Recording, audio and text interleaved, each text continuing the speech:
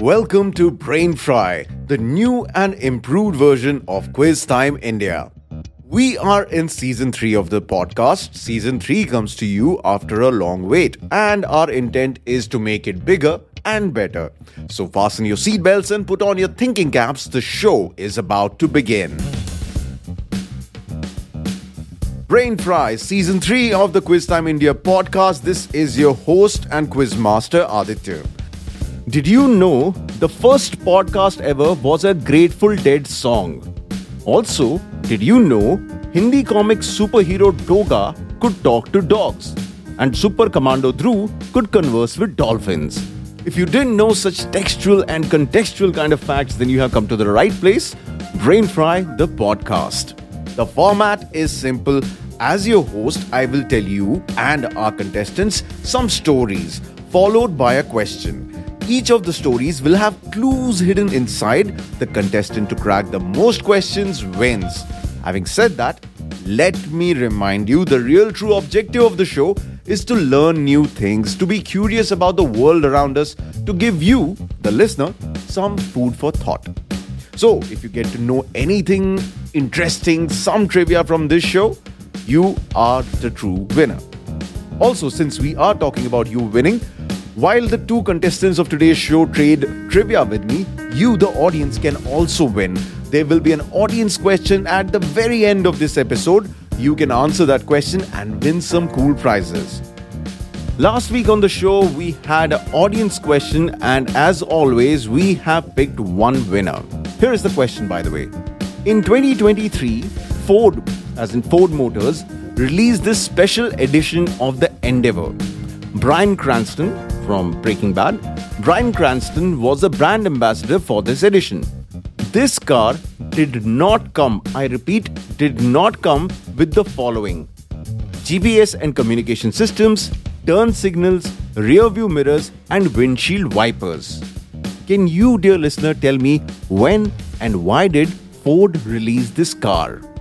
And the correct answer was all of these items were invented by women, and it was in celebration of International Women's Day.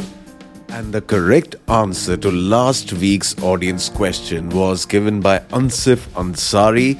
Ansif, if you're listening to this, please do reach out. Thank you so much. Thank you so very much for participating in the audience question. Now let us get quizzing. First up are our contestants. We have two of them today. First up, we have Palash. Palash, hello. Hey Aditya. Palash, could you tell us a bit about yourself? Where are you from and what do you do? I live in Bombay. I currently run my own practice of consulting for brands for their content strategy and content production. And I have been a quizzer almost all my life, right from my school. Not a good quizzer, I should say, but I find opportunities whenever I can to participate in quizzes, and I always have a ball of a time. So very excited to be here. And Palash, you will be going up against Sumukh. Sumukh, welcome to the show. Hi Aditya. Hi Palash. Thank you so much for having me on. I'm from Bangalore, and like Palash mentioned, I think I have also been quizzing from my school days. I think my oldest memory dates back to first grade, I reckon. So yeah, from then pretty much into quizzes. I mean, I haven't won a lot of them, but I surely make it a point to go and attend, just so I keep my trivia up to date. Lovely. So now on to this week's quiz. Palash, Sumukh, let me just quickly remind both of you that the questions will be wide-ranging, from movies to literature, science, sports, history, basically everything under the sun. We will be going quite wide with it. All right. So the first question is for Palash. I just picked an order, and Palash, you will be going first. Palash, the first question is quite interesting in terms of how global politics impacts food habits. So we are talking about post-war era Japan, and this is something that I came to know quite recently, actually, that how much of a hand America had in how post-war Japan worked. In fact, if I'm not mistaken, even the Japanese constitution was framed by Americans. So, of course, America had a lot of hand, and post war, Japan was suffering from a shortage of food. So America was importing a lot of bread into Japan. Now, there was this one person whose name was Momofuku Ando. Momofuku Ando had a very interesting couple of years. He had been imprisoned, he had been sent to jail for evading tax. But then he turned around and said, I wasn't evading tax, I was actually paying the college and school fees of so many 100,000 children, which seems like a noble gesture, but the government said, no, you were evading tax. But, anyways, Momofaku Ando did not like the idea that, hey, why is bread being imported from America into Japan when we have much more nutritious substitutes which are available locally? And he had one particular item in mind. And this item he considered was stamina food. Like you eat it, it's got all the nutrients, you can go on and go about your work, and it's the best for a Japanese, maybe palate and climate and all of those things. But there was import problems. So, of course, this particular food item was not able to reach every Japanese as Momofako would have liked. So now, using the tools in his shed and through a process of trial and error, he successfully developed the entire production method to come up with a solution for this problem that this food item did not exist. And the process included flash frying, steaming, seasoning, dehydrating in oil heat. And not only was the food he thus made ready to eat in 2 minutes by adding boiling water, it also had a long shelf life that exceeded that of bread and frozen versions of this food. This item initially was considered luxury, but with time, of course, it became a staple, not just in Japan, pretty much globally. You have to tell me what was the name of the company which Momofuku Ando started. I think we all know by now what the product could have been. Yeah, correct. It's the instant ramen. And Yes. from what I remember, I think instant ramen was voted as the best invention of the last century by the Japanese populace in a survey. Because as you said, it mentioned, I mean, it basically brought in, a lot of change in the food habits. I don't know the name of the brand, honestly. I'm just going to go with the most popular instant ramen brand in Japan. I'm going to say Nissin. That is the correct answer. Nissin is the name of the company, started by Momo Fuku Ando. And some of the famous products are, of course, Top Ramen. And right now, they serve more than 150 different varieties of ramen across or noodles across the world.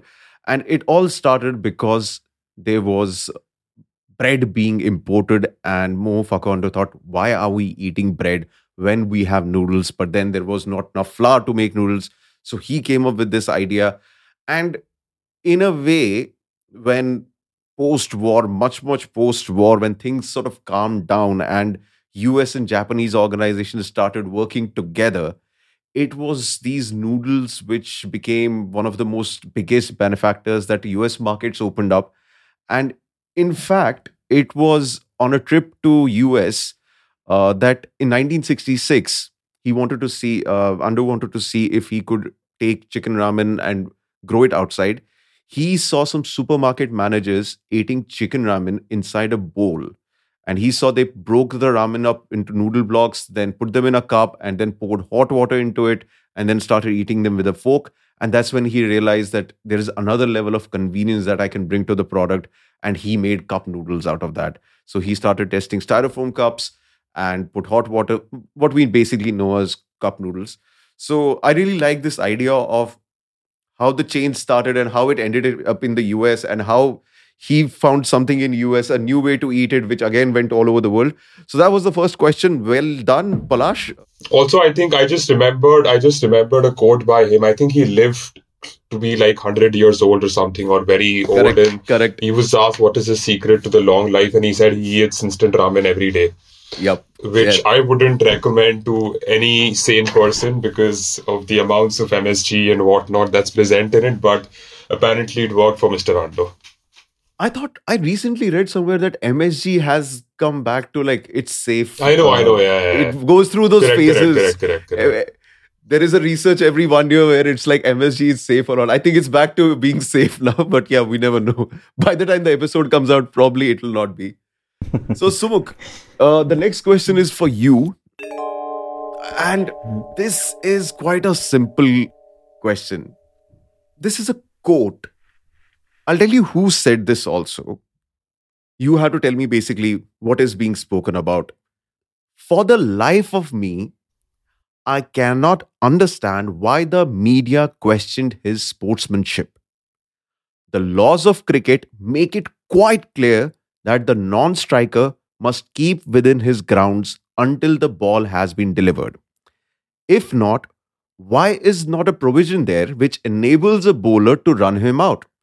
By backing up too early, the non striker is obviously gaining an unfair advantage. I think I should just flip the question. I think we know what is being spoken about. I want to make it who said it, but let's just continue with the question. This was a statement made by Sir Donald Bradman in his autobiography in a portion where he was trying to defend a certain cricketer whose sportsmanship was being challenged. You have to identify who was this person. Okay, so I think this is the Vinu Mankad incident, right? So, Yeah. okay, I frankly I don't have a clue who the batsman was. Yeah, so I'll tell you that. I just wanted the name Vinu Mankad. The batsman Vinu was Vinu Mankad, of Mankad, course. right? I'm sorry? No, the bowler was Vinu Mankad, right? The bowler was Vinu Mankad and the batter Yes. was Bill Brown. So Mankad ran out Bill Brown. Bill Brown was playing with Donald Bradman. And Bill Brown made a scene, and then, of course, the Aussie media and global media, everyone made a scene saying Mankad wasn't being sportsmanlike. But then his teammate, Brown's teammate, Donald Bradman came to the defense saying it wasn't his fault. It was always up to Brown to be inside the crease, and he did not, and thus defended Vinu Mankad in his autobiography. By the way, I just was curious. Do you guys know what is the official sort of mode of dismissal if someone gets out dismissed? So, like, what does the scorecard say? Does it say run out if someone gets dismissed, a Mankad, Yeah, it says run Yeah, out. or is it like run out on non-strikers end? No, it's run out. I remember there was some controversy also, not controversy, but there was some confusion because I think some members of Vinu Mankad's family said, let's stop calling it Mankad because it sounds like it's something negative and he didn't do anything negative. But Correct. I believe last year exactly. some other relative has come saying he didn't do anything bad. So why should it should be celebrated. So please call it Mankad. So I don't know what the final verdict on that is. It's funny that even years after the original or the first incident, I think the fact that it's still in contention, whether like people are, spirit or all of that. So I think if you really want to get into the spirit of the game, I think what happened yesterday with Tom Curran and the entire thing in BBL, right? So I think Could you tell us what okay, happened? so basically Tom Curran during his practice before the start of a BBL game in Australia was running over the pitch, which is not allowed before the game starts if you have spikes on, right?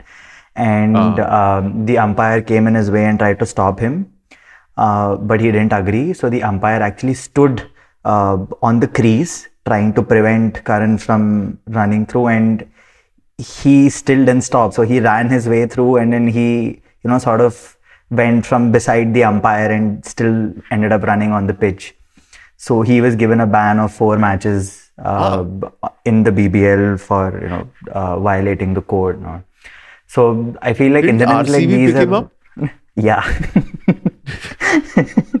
So in fact, I was seeing a tweet actually saying, most cricketers are sane and happy and blah blah blah until they get picked up by RCB. That is so fascinating. Yeah. But yeah, this was the story of Mankad and 47. It's been what, 75 years? And we're still debating if it's ethical or not.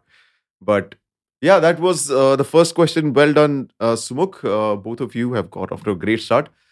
So Palash, we move to you, and the next question is sort of from the world of literature. There is this graphic novel. It's described as a steampunk graphic novel. It was written by Sydney Padua. Sydney, as in Sydney, and Padua.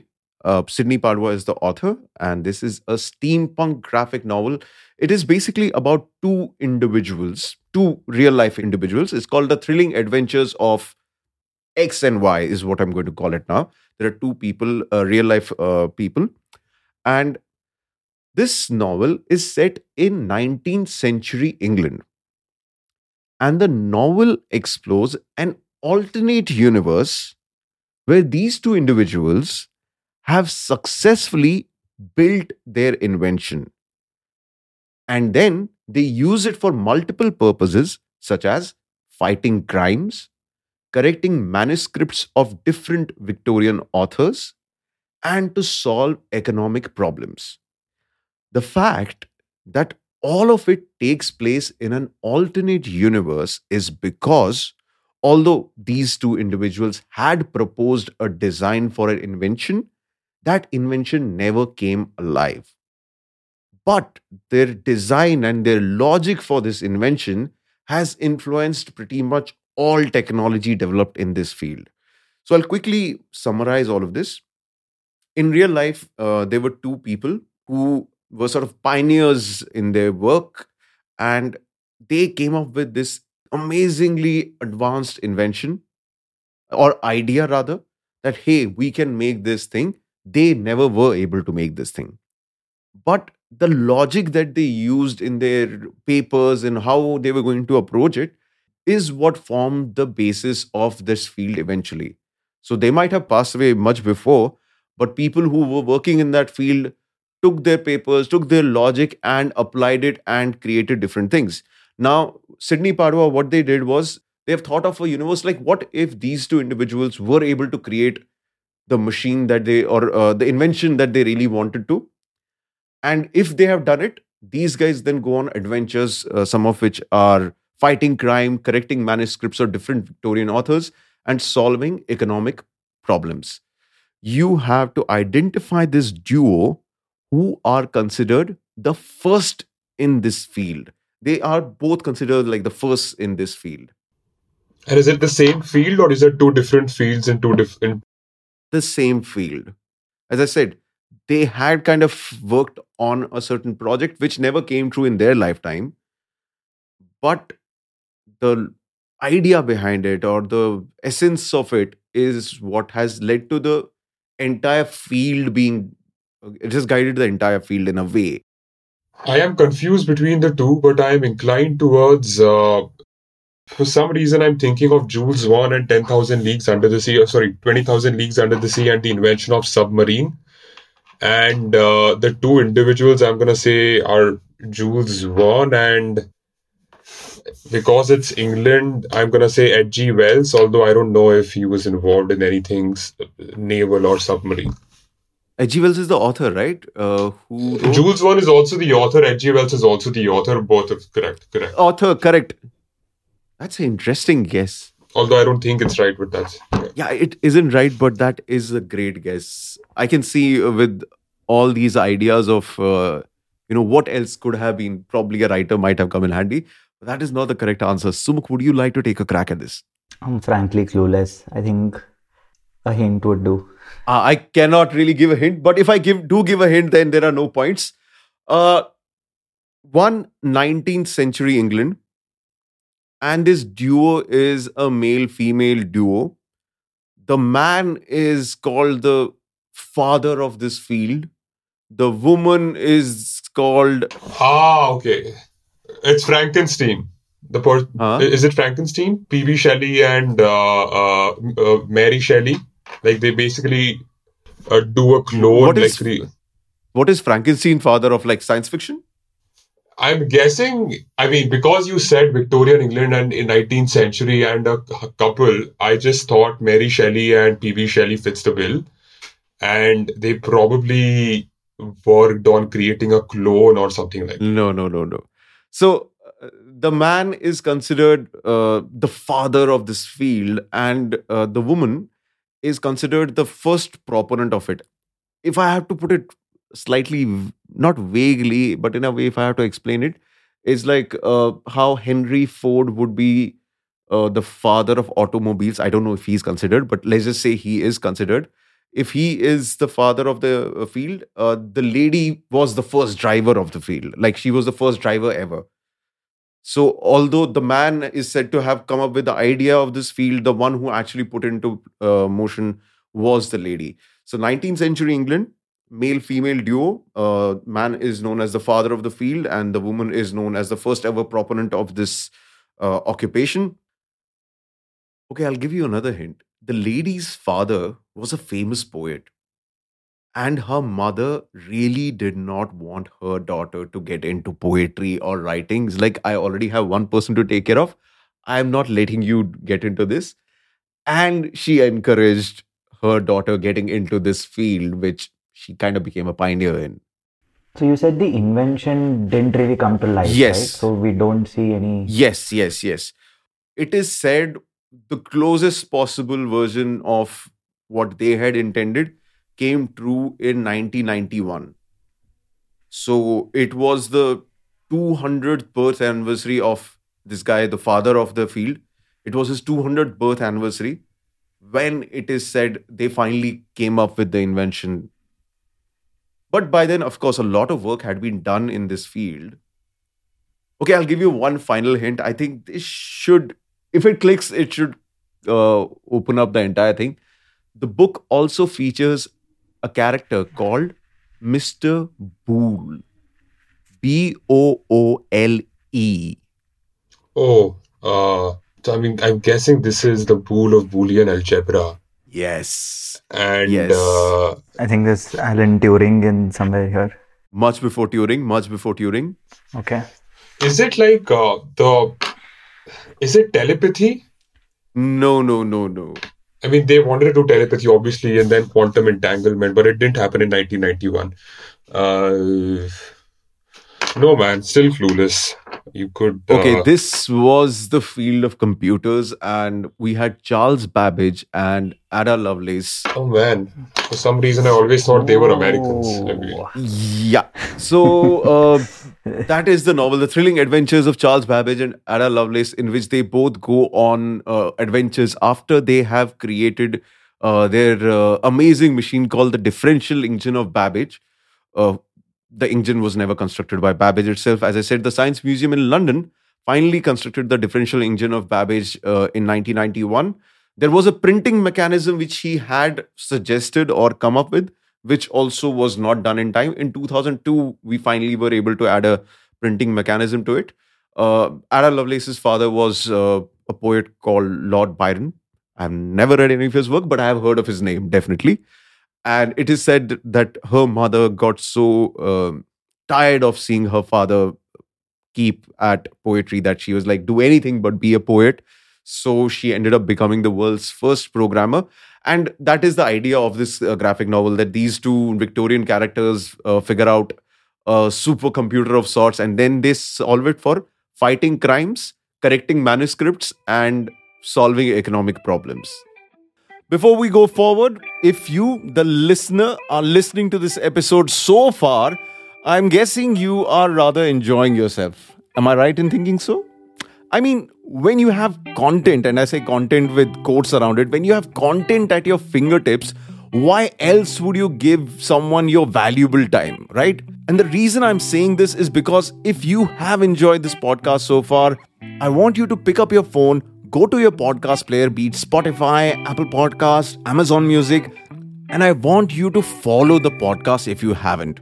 If you have already, you are the best. But if in case you haven't, do follow the podcast. I will genuinely, truly owe you one. So yeah, follow the show. It's simple as that. Another thing that I want to add right now is also some of you who have been listeners of the podcast Quiz Time India and follow the page on Instagram. Some of you might know that I have been working with a podcast called Spooked. It is produced by Snap Studios. They are based out of US and they're doing some really amazing podcast work. And on Spooked, I had a really interesting role. As a podcast maker, Spooked is easily one of the most interesting and also the biggest shows that I have worked on. Let me tell you how big it is. It is heard on over 500 public radio stations across the United States and downloaded over 2 million times every month. That is quite a big number for a podcast. My profile on the show is that of a story scout. So the show Spooked is about first-hand paranormal experiences of people, and my role was to find these first-hand paranormal stories from India, and then we present it to the audience. So if you are from India or an Indian subcontinent, and if you had a paranormal experience, please do reach out to me on social media at the rate podcast studio 41 and on email, that is studio41podcast at gmail.com. Now, on with the quizzing. Oh, the next question. You will love the next question. It's to Sumukh, right? It's Sumukh's direct. Yeah. The next question is for Sumukh. Sumukh, this is again, I think, something that all of us have heard of or are familiar with in certain shape or form. But the story behind it was fascinating. So, 1968, a Soviet submarine armed with nuclear warheads suffered a mechanical failure and disappeared in the Pacific. The US wanted to know what exactly the Soviets had lost. But how do you recover a 2,000-ton submarine that's more than 16,500 feet underwater? I think it was a global news a few months back when that tiny sub sank at the bottom of Pacific. Similar problem, but 50, 60 years ago. This time, a Soviet submarine with possibly nuclear warheads has disappeared in the Pacific. Americans want to know what exactly was in there. Now, the CIA toyed with ideas like rockets and balloons to bring it up, though those were quickly dismissed. Then came in Howard Hughes. Howard Hughes was a filmmaker, engineering pioneer, aviation pioneer, billionaire. The focus of the movie Aviator by Martin Scorsese, it's about him. He came into the picture. Hughes said to CIA, okay, basically they came up with a plan that said Hughes will undertake this venture where he'll send a vessel to the bottom of the Pacific to search for manganese nodules. He wanted manganese for some research, and Hughes is undertaking it on his own accord. And he's going to go to the bottom of the Pacific and find it. But Hughes was going to do it on behalf of CIA, and there was no manganese nodules. It was to find the sub and to see what was inside that sub. While they were planning to do this, Hughes Company used a 620-foot ship called the Hughes Glomar Explorer. Hughes as in Hughes, Glomar as in Glomar, Hughes Glomar Explorer, to recover the sub in the spring of 1974. So 6 years after it had submerged, Hughes' company sent this ship, the Hughes Glomar Explorer. They went and went looking for this sub. They could only retrieve half of it. That's where the story should have ended. But a Rolling Stone journalist, Harriet Ann Philippi, sought a Freedom of Information Act request about the recovery efforts in 1976, which I believe is their RTI, American RTI. So the journalist, Harriet, put a request about the recovery efforts in 1976, to which CIA responded with a now famous phrase. Today, this phrase is known as the Glomar response. So, as I said, the ship was called Hughes Glomar Explorer. And today, this phrase, so CIA did reply to this journalist, Harriet Ann Philippi, but they used a particular phrase. And today, that phrase is known as the Glomar response. Used quite often in diplomacy. Okay, might not often, but used fairly enough in diplomacy, in such requests. If someone, RTI requests also, probably you might see this. So basically, Harriet probably got wind that CIA had unofficially contracted Howard Hughes to send a submarine 18,500 feet down underwater. So they asked them, was it true? What did you go there looking for? What was the project? What did you find? All of those details is what they asked for. And then the CIA responded with a certain particular phrase, which is today known as the Glomar response. I'm just trying to think of what answers probably someone in politics would give on news outlets to diverge from a question. Pretty much. Yeah. Not we'll be moving on to Palash. So Sumukh, would you like to give it one shot? Even a tukka could do. Probably something like out of bounds or Not a bad guess. something Not a like bad guess. Not a bad guess. no. It's vague enough. It doesn't give the information, but not the correct answer.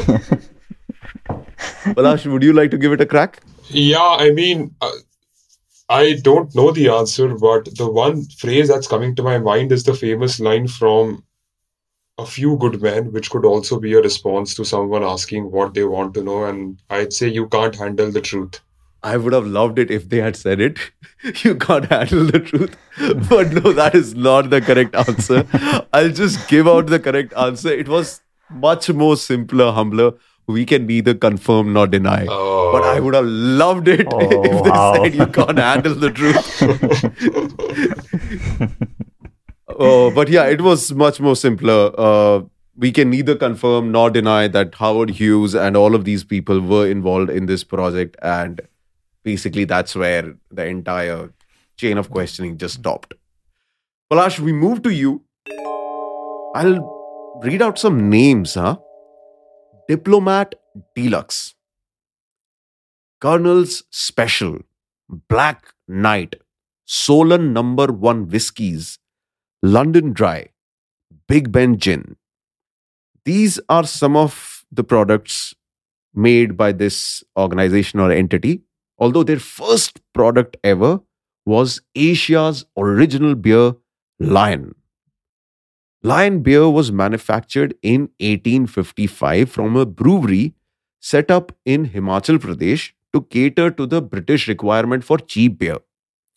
There was a great demand of thirsty British administrators and troops stationed in the heat of India for a nice, crisp bottle of beer. And that's where Lion beer came up. It was appreciated by all that, oh, this is great tasting, this is just like home. And in fact, one of the posters for this Lion beer was a British man holding a beer saying, as good as back home. That was 1855. Since then, the company or this entity, this brewery rather, has changed hands many, many times over. And around the 50s and 60s, it came in the hands of one Vedratan. Now, Vedratan was also taken in by these certain sects of people and the people who lived in these Himalayan mountains. He really liked the idea of being sort of not indigenous, but using things which are local to you and living your life in a very simplistic manner. And that's what he wanted. He wanted the serene life. And that's what, when he created this product, this alcohol, that's what he wanted. He wanted to brew this alcohol in the same essence of the people that he saw around him. And he thought the people in the mountains led their life in much more contentment. And that is where he got the idea for creating this particular drink. You have to tell me which drink am I talking about. This brewery has made up stuff like Lion's Beer, which was probably the first, then Diplomat Deluxe, Colonel's Special, Black Knight, Solon Number 1 Whiskey, London Dry, and Big Ben Gins. But there is one product which just shines through. I'm guessing it's a Serene Life and Himalayas. I'm going to guess Old Monk. It is Old Monk.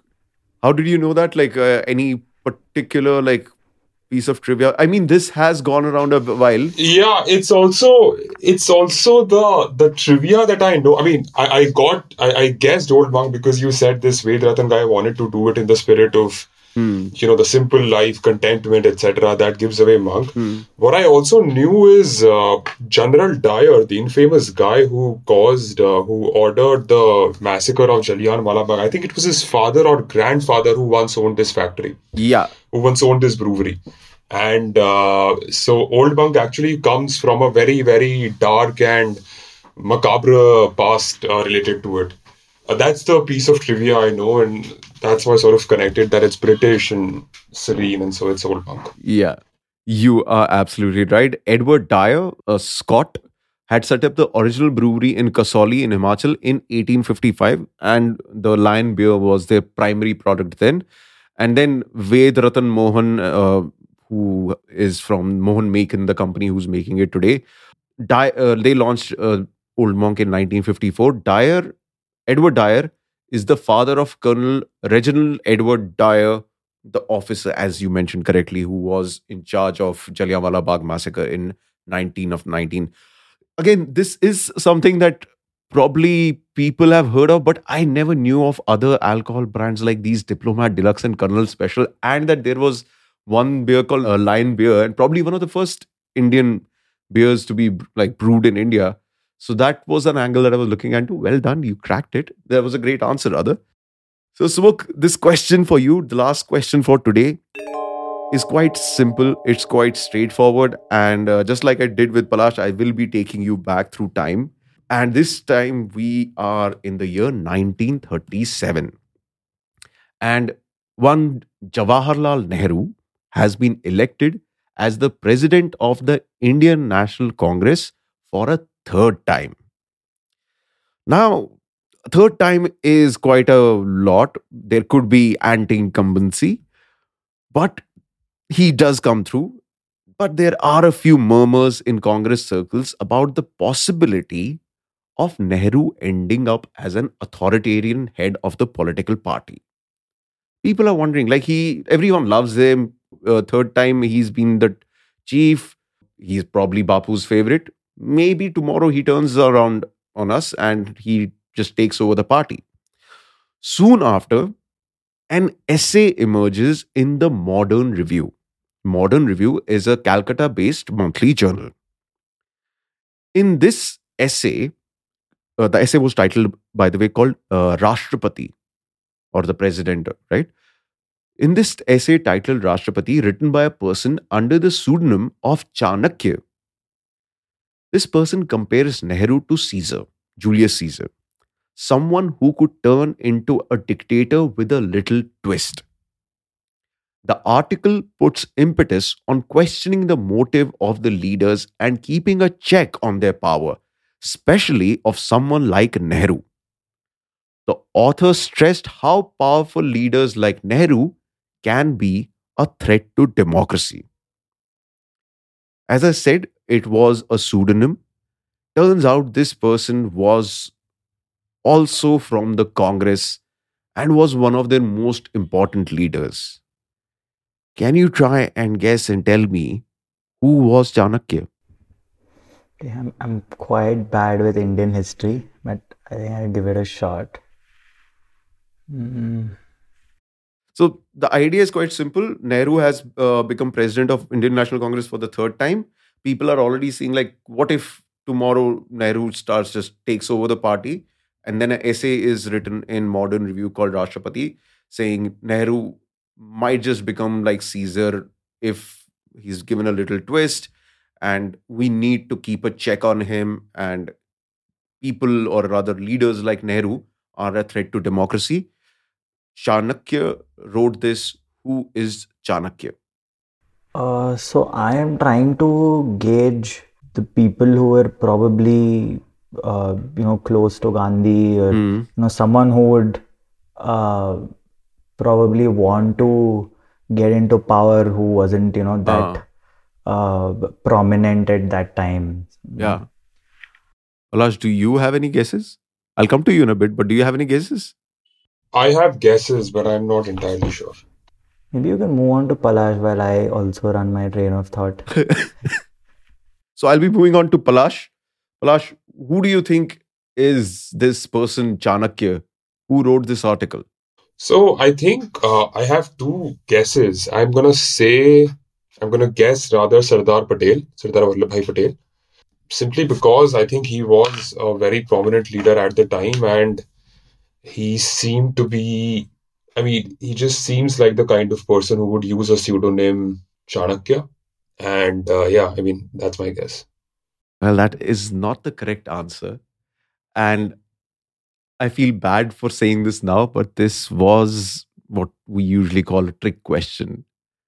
It was Nehru himself who wrote that article in that magazine under the name Chanakya. Wow. Basically, he himself thought that a third time unopposed, the fact that if I'm coming through, it could lead to yes men coming up, it could lead to maybe my motives or my intentions taking over the party's intentions. And that is what he thought was required at that time to keep himself and the party members in check. So he wrote an article basically trashing himself, saying he is close to being a dictator. And yeah, so it was Nehru himself who wrote that Very article. interesting. I mean, that tells you about the caliber of the man. How secure do you have to be? I mean, we can discuss policies all day long, but just to be so secure with himself, like, hey, I'm going to trash myself. Yeah, exactly. All right, so with this, we are at the end of this episode, but we will be back with Sumukh and Palash again next week. So far, the score is in Palash's favor. It is just 2-1, though, so there's a whole lot to play with. And yeah, as I said, we will be back soon. We will be back next week with the part 2 of this conversation. More interesting questions, stories, and trivia. This was Brain Fry, and before we go, there is an audience question. Here is this week's audience question. What is the name of the world's first cloned cat? Yes, what is the name of the world's first cloned cat?